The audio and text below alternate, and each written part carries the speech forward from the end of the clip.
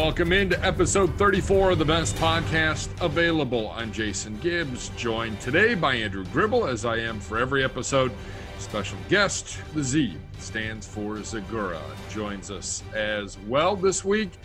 And guys, we'll kick things off with a couple news and notes and get your thoughts on some of what the players and coaches have had to say over the last couple weeks. We'll start, Gribbs, with you. Takeaways from Kareem Hunt and his meeting with the media on Monday. Well, for me, it was a lot of the same of what I heard with Nathan's great interview with Kareem Hunt a couple weeks ago on CB. Nationally recognized interview with Kareem That's Hunt. Right. I think the big thing that's following Kareem Hunt these last couple days is his talk about being a wide receiver. And I think that when you're talking about the Browns' options at third receiver, there's not a ton of guys with a lot of experience. And we don't know how much a third receiver is going to be used, but from what we saw from him last year, anytime he lined out wide, I liked getting the ball in his hands, especially close to the line of scrimmage, and letting him do the work with it. And I think we saw this a little bit with Duke Johnson back in his time with the Browns. And I don't know if Duke thrived when he lined up out wide as much as he did out of the backfield. So it's going to be a matter of how does Kareem adjust if he's lined up like a wide receiver? Because that can be a little bit more of a challenge for the running back. Yeah, what I found interesting was it, and Cribbs, thanks for the kind words about that interview there that went viral. But is that in that interview, when we asked them, what did they think of you? He said, they see me as a running back, not as a gadget guy. And then it comes out, Chad O'Shea talks, late last week and says, he's been in the wide receiver meetings. And then you mentioned that was really a lot of the focus today was that he's been in the wide receiver meetings. I don't think Nick Chubb's in the wide receiver meetings. So they're trying to find ways, and it's smart to get your best players on the field, right? And there are only so many carries and only so many snaps at running back, and Nick Chubb's great. Kareem is great, but you're probably not going to go 50-50. So how do we get, when he's not necessarily carrying the ball, get Kareem Hunt involved? And so you're right. You've got Odell, you've got Jarvis, you got Hollywood Higgins. Then it's wide open. I mean, it is honestly wide open. I know Taywan Taylor was a former third-round pick, had nearly 500 yards 2 years ago with the Titans, but didn't play really for us last year, didn't catch a pass.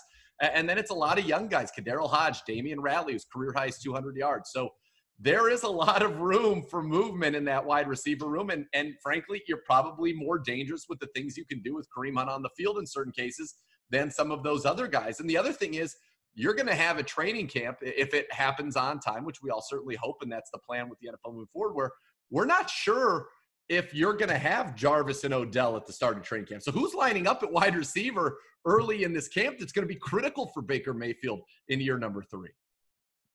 Yeah, I think it's a case of, again, getting your best players on the field, finding ways to get your best players on the field, and Kareem's open to anything. He's made it clear, whatever it's going to take to win football games. And I think he had some strong points on Monday about watching his former team hoist the Lombardi Trophy. And I think there's some extra and added motivation going into the season, Z. No matter what, he's on board for whatever the Browns coaching staff wants him to do. Yeah, there's no doubt about it. And I think one of that's interesting is, we brought in Andy Janovich. And so we saw last year the Minnesota Vikings, they send their fullback CJ Ham to the Pro Bowl. We see what Kyle Juszczyk can do in this type of an offense as kind of that fullback, but who can also catch it and also run it in San Francisco for Kyle Shanahan. Why can't Kareem Hunt do some of those things in certain looks? Because what that position is, it's lead blocking sometimes, which we've seen Kareem do very well. Sometimes you actually get the ball as a runner, but I would imagine we're a little more dangerous, though. Janovich would probably come back and say, hey, I'm averaging over 10 yards a catch for my career. But when you get those little leak outs off of that play action, they call them keepers, getting that ball to Kareem Hunt in space with one guy to beat or nobody beat, that's pretty enticing to me. And you might not know who's doing what in this offense. So I think the more ways you can use Kareem, the better. Yes, he is motivated. Look, there are a lot of reasons for Kareem Hunt to be motivated. This is a guy that, had he not had setbacks, would be entering free agency, shortly. He's a guy who would have been making, I think, a lot of money. The leading rusher in the league as a rookie in 2017. And so with Kareem Hunt now, he knows he's got to be able to flash in limited action, right? It's Nick Chubb's backfield. Kareem Hunt is such a stud, but so's Nick Chubb. And so Kareem Hunt, it's likely, you're not going to be able to keep Kareem Hunt and Nick Chubb in this backfield forever. So for Kareem, he wants to put out what he can do so that he can cash in because he is one of the 10 best running backs in the league. We just happen to have them both here in Cleveland. I would just like, can we steal that play that the Chiefs ran at First Energy Stadium with Kareem Hunt a couple years ago? You mean when he was the AFC Offensive Player of the Week and had like 800 yards and 3 touchdowns? Oh, yeah. I remember that one well. If that's the only pass play the Browns do with Kareem Hunt, let's let it be that one. It's a good one. Past year, just over and over again. I'll say all this talk about him as a wide receiver, though. I'm of the opinion I want to see him more as a ball carrier. Yes. I mean, I just think it was not utilized enough last year, and I liked. I just think I'm saying both are good in the red zone. I just think that Kareem could be utilized there even more. I just think that there's something there that just was not tapped into during the second half of the season. And I just want to find a way to divide up the carries a little bit more than they were with both of them last year. I mean, we didn't even give Chubb the ball at the end of the year when we needed to. So saying he didn't get enough carries, yes. Totally I agree. We're the only team in the NFL that has 2 running backs on the roster with 1,300-yard seasons under their belts, and we've got 2 of them who've done it in the last 3 years. We've got to find – that's going to be the focus. But part of the thing that goes back to it, right, is last year you heard a lot of players after the season and even opposing defense talk. We didn't have an identity on offense. Guess what? We've got an identity now. We are going to be an outside zone team, a wide zone team where you build the keepers and the boots and the play actions off of that. But that's going to be our staple. And there is more than enough to go around for these running backs as runners and as pass catchers, because that is a bigger part of this offense than ours last year, using the running backs, as Gribbs was talking about, in the screen game in a more traditional way than perhaps we did a year ago. Yeah, I think it's been interesting to hear some of these coaches and the players. You know, we've really over the last 4 or 5 weeks really gotten a little peek behind the curtain as to what's going on and how everybody's working in sync, and going to miss hearing and seeing from these guys. You know, it's been all virtual, but you know, this is the last week of the virtual program, and then we're supposed to see them at training camp. We just don't know what training camp is going to be. And Adam Schefter earlier on the day on Monday, with this coming out with training camp scheduled to begin next month, the NFL is mandating each team develop an infectious disease emergency response plan that sets forth the team's protocols for containing an outbreak of the coronavirus, according to a memo sent to all teams. The memo mandates that teams divide their organizations into tiers that define what personnel can go and what they can do. And tier 1 would consist of players, coaches, trainers, physicians, necessary personnel who must have direct access to the players. Tier 2, GM, football operations employees, other assistant coaches, video personnel, security, and other essential personnel who may need to be in close proximity to players, and other tier 1 individuals who may need to access restricted areas. And tier 3 is operational personnel, in-house media and broadcast personnel, field manager, transportation providers, individuals who perform essential facility, stadium, or event services but do not require close contact with tier 1 officials. Gribble, what do you make of the tier program? Already hearing some things that some teams are asking how we're going to go about doing that, how we're not going to go about doing certain things. But the team's going to have their hands full trying to figure this out over the next month as to who fits in which tier. Yeah, it's going to be tough. I mean, I think a lot of egos are going to have to be checked at the door with this one. I mean, it's just you're going to have to be divided up, and it's going to be for the best of the organization. And I imagine your numbers are going to be limited in each tier to whatever the doctors say is necessary.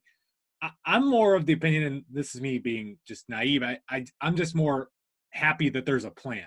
Like you're looking at like college football going back, and it's hard to implement a plan when you have 120 different plans going on in college football. I'm just encouraged that it looks like the NFL is using all of this time that has been gifted to them to get ready, that they're using it to come up with creative solutions. So we're not going to know how this works out until you get there. There's going to be positive tests. I mean, as we've seen with college football going back, it's just how you're going to have to handle them. And I think that this is another one of those plans put in place to just ensure that you can get to the season without having an outbreak in your building.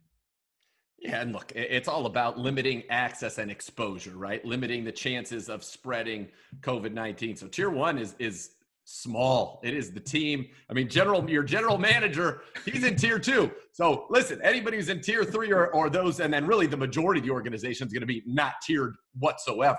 And they're just not going to be allowed to be around. So it's going to be a different way of doing things and running. And certainly for our office, where you could interact with the players or you could interact with the coaching staff as they would walk through. All that's over with. Sharing the cafe, that's over with. How you're going to go into the building, I'm sure they're going to have one entrance. We're going to have another entrance. And I think a lot of the buildings just going to be walled off, basically. This is where you are. We'll bring what you need here, but you're not going to interact to try to limit the exposure. So I do like what Gribb said, is that they have a plan. They're trying to implement it, and I know J.C. Tretter on the NFLPA side of it is going to be doing everything he can to make sure that the players are safe. But at the end of the day, that's it. And that's what it's about. It's about keeping the team safe so that they can handle their business. And what we're going to learn more and more is, as you're seeing a lot of these tests at college that you brought up, Gribbs, is a lot of these guys have no symptoms. And so this impacts people of different age groups very, very differently. And how does that get dealt with in the National Football League? And what are the protocols for a positive test? Is it a mandatory 2 weeks? These are all the things that are going to get ironed out, I think. And by the way, it's go time to get these things ironed out and agreed upon, because we got a month until we're really supposed to be starting this stuff. Yeah, the tricky one that you can't even plan for at the college level is what happened at Kansas State. I mean, they tested all the guys, no positives. Guys hang out over the weekend. They go to a party. 14 guys come back with.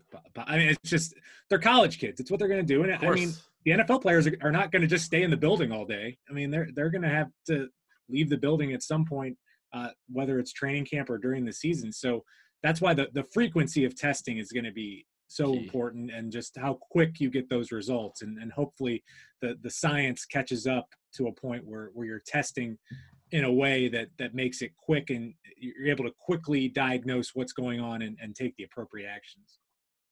We talk about them having a plan in place, the league having a plan in place and starting to put that plan in motion. But the NFLPA, you mentioned it with Tretter and company, they still have to sign off on it. And so far, the NFLPA hasn't exactly been jumping up and down saying, yeah, sure, let's go. We're ready to go. It's been a much more conservative approach and a very quick response to certain things that the league puts out, saying, well, we really haven't signed off on that yet. Absolutely. And as I said, J.C. Tretter is doing a great job representing the players. At the end of the day, the vast majority of players in the National Football League need there to be games. And listen, their safety is paramount to that, but they are going to be, and they'll get to a point where, okay, here are the risks as we know them. If you don't want to participate, I imagine there might be some people who opt out, just potentially like in the NBA, but the vast majority of these guys are going to want to participate. I think the rosters are going to be bigger. We've already seen people kind of talk about the exemptions for pandemics that are in the collective bargaining agreement. So they are just trying to get it. This is not something that can be perfect. And I think if everybody understands that, we're not going to have the perfect solution until there's vaccines. So can we put ourselves in the best position to succeed and the best positions for safety for the players, et cetera? The one thing that I'm starting to feel significantly less confident about, not that I ever was very confident, is fans. I mean, if you think about it, this is how a team is being structured, an organization in terms of the tiers and who can be around who. How can you have fans where they can be close enough to the players? It seems very difficult to envision that, or how that's going to go, especially with what we've seen with some of the recent, spikes, et cetera. But, and the other thing is, a lot of it's going to be on them as professionals to say, it is more valuable to me for 4 months to lock it up and lock it down so that I don't test positive, so that I can play and this league can perform, than it is to go to a bar. I understand being 20. I understand being 21, 22. Your worldview is different.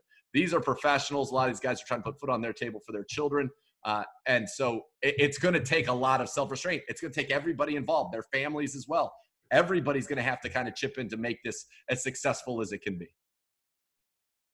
Yeah, definitely something worth monitoring as we continue to get closer to the start of training camp. Time now to have a little fun. The reason why we bring Zagura in the hopes that he and Gribble will butt heads. Gribble will send some nuke takes and everybody will be great and we'll be good to go.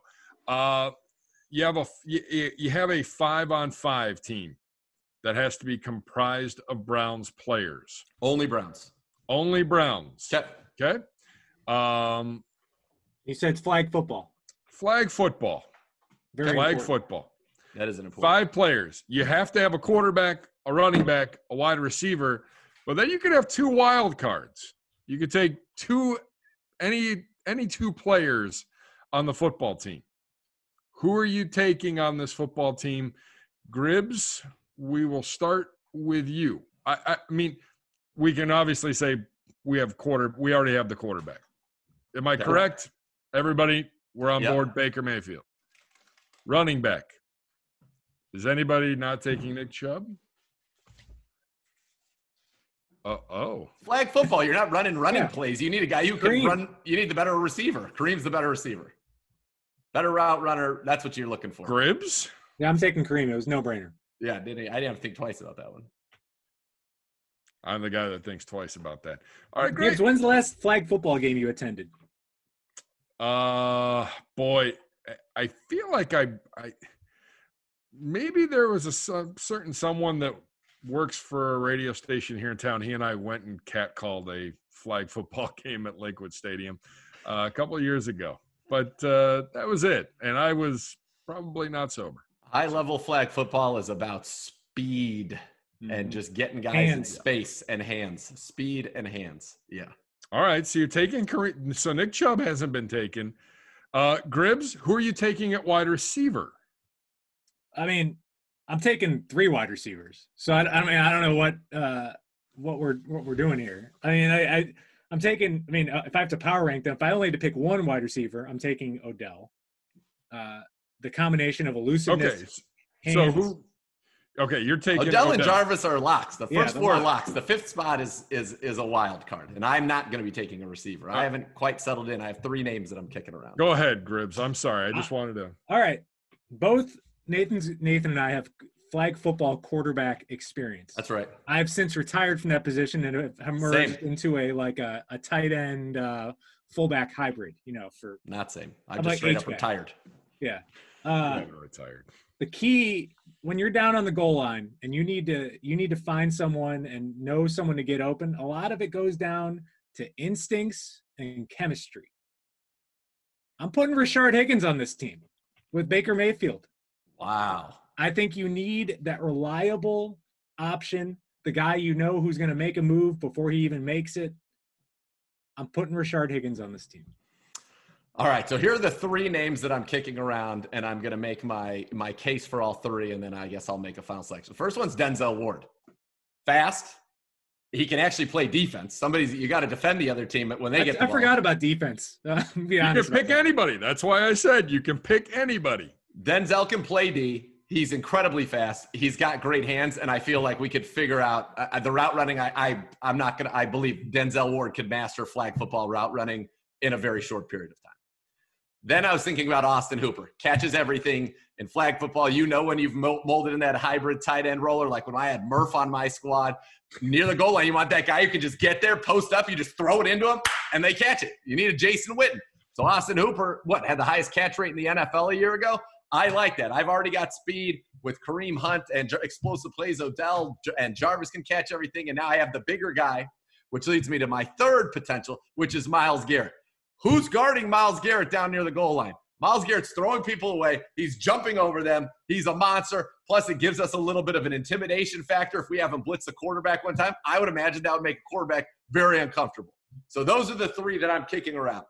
I think between my 3 pure pass catchers, I have enough in terms of Hunt and Odell and Jarvis. So I'm going to take Austin Hooper out. So that leaves me with Denzel, and it leaves me with Myles Garrett. And while I feel that Denzel might be the smarter play in the sense that I can stick him on somebody and be like, all right, you try to neutralize their best guy, I just think there's something about walking around the flag football field with Myles Garrett, and I think in the red zone he'd be an absolute monster. So I'm going to take Myles Garrett. See, there's a reason why I never even thought about defense. It's that defense is meaningless in flag football. It's the team that gets the ball last and scores. That's right. I mean, it's that's. There's some for intimidation, though. You can 2-point conversions, 2-point conversions, and 3-point conversions. That's all that matters. I wanted some size. I've only been a part of one flag football game where the winner had less than 40 points. It is an offensive game. Yeah, I mean it's. But to be fair, to go back to, I remember when our general manager Andrew Berry would join our league, and when he was playing that single high safety and just run around, which where you could put Denzel in, that can wreak a lot of havoc. Right. But all it takes is one turnover. One turnover can be the difference. Okay, I'm assuming in this flag football league, the difference in pedigree and experience is not that big on the field as Andrew Berry on the same field as Nathan Jamokes like us. I'm just listen. I can sling it. Come on. So there's not going to be the Andrew Berry factor because everyone I'm assuming in this league is also going to be NFL players. So then, okay. So now we've gone through it. You're sticking with Hollywood Higgins over Austin Hooper. I need the chemistry. Baker and Austin have to get on the field together a little bit more. For me, if I'm playing it right now, I'm not afraid of Austin Hooper's chemistry. I think Myles Garrett would just be Myles Garrett where he can just physically dominate people is going to be a monster in the red zone. Yeah. I'm taking Myles. Let's go. All right. So my follow-up then is taking a look at your 5.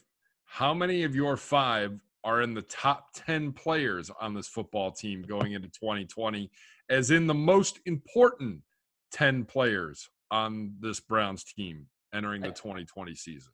I definitely have 4 of them. I have 4. So if you're counting Kareem Hunt as one of the 10 most important players, then I have 5. I don't know that I would count as one of the 10 most important players going into the season.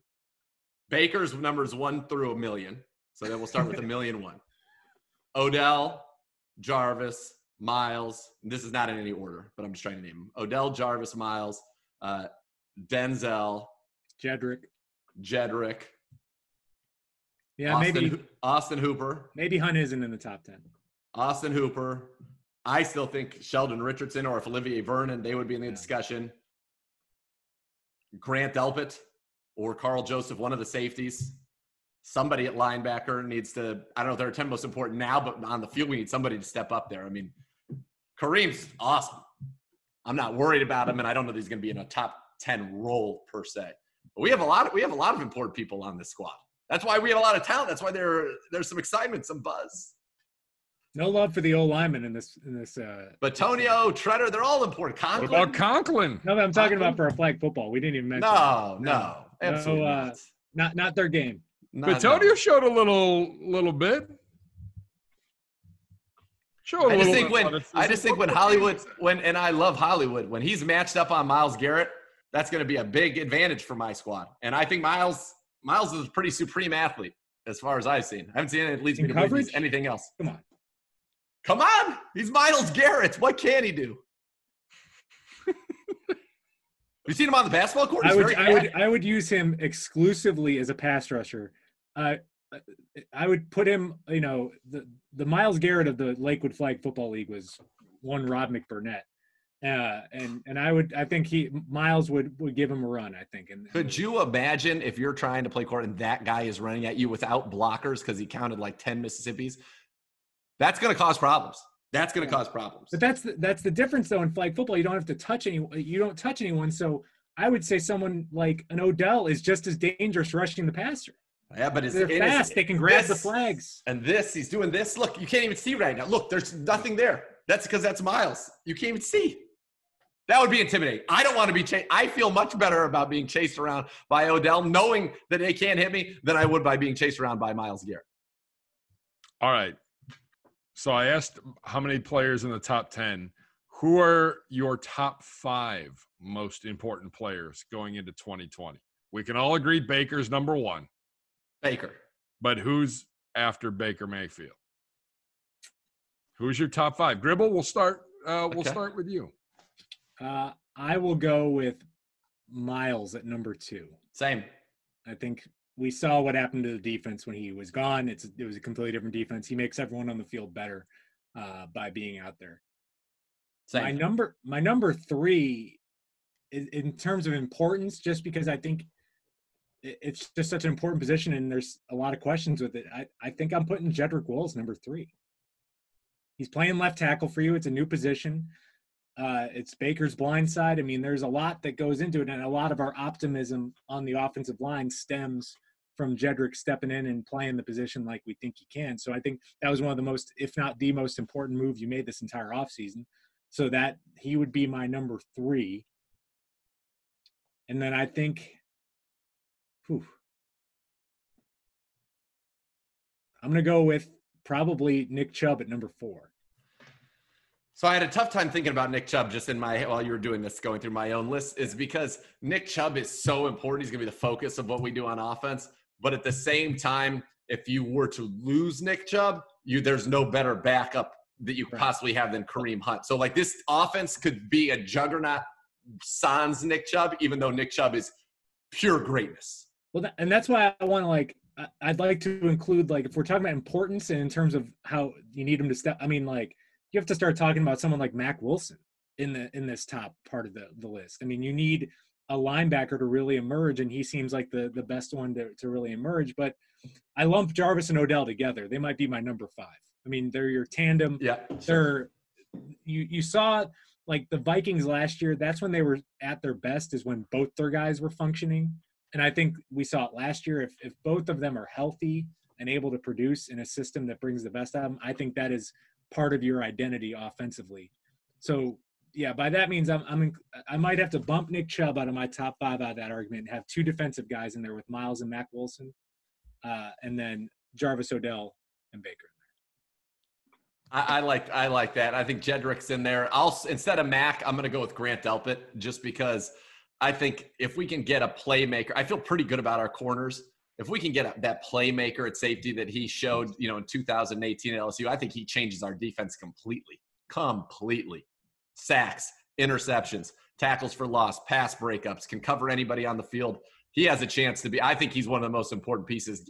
Him hitting, all of a sudden we could have a really good defense. Yeah.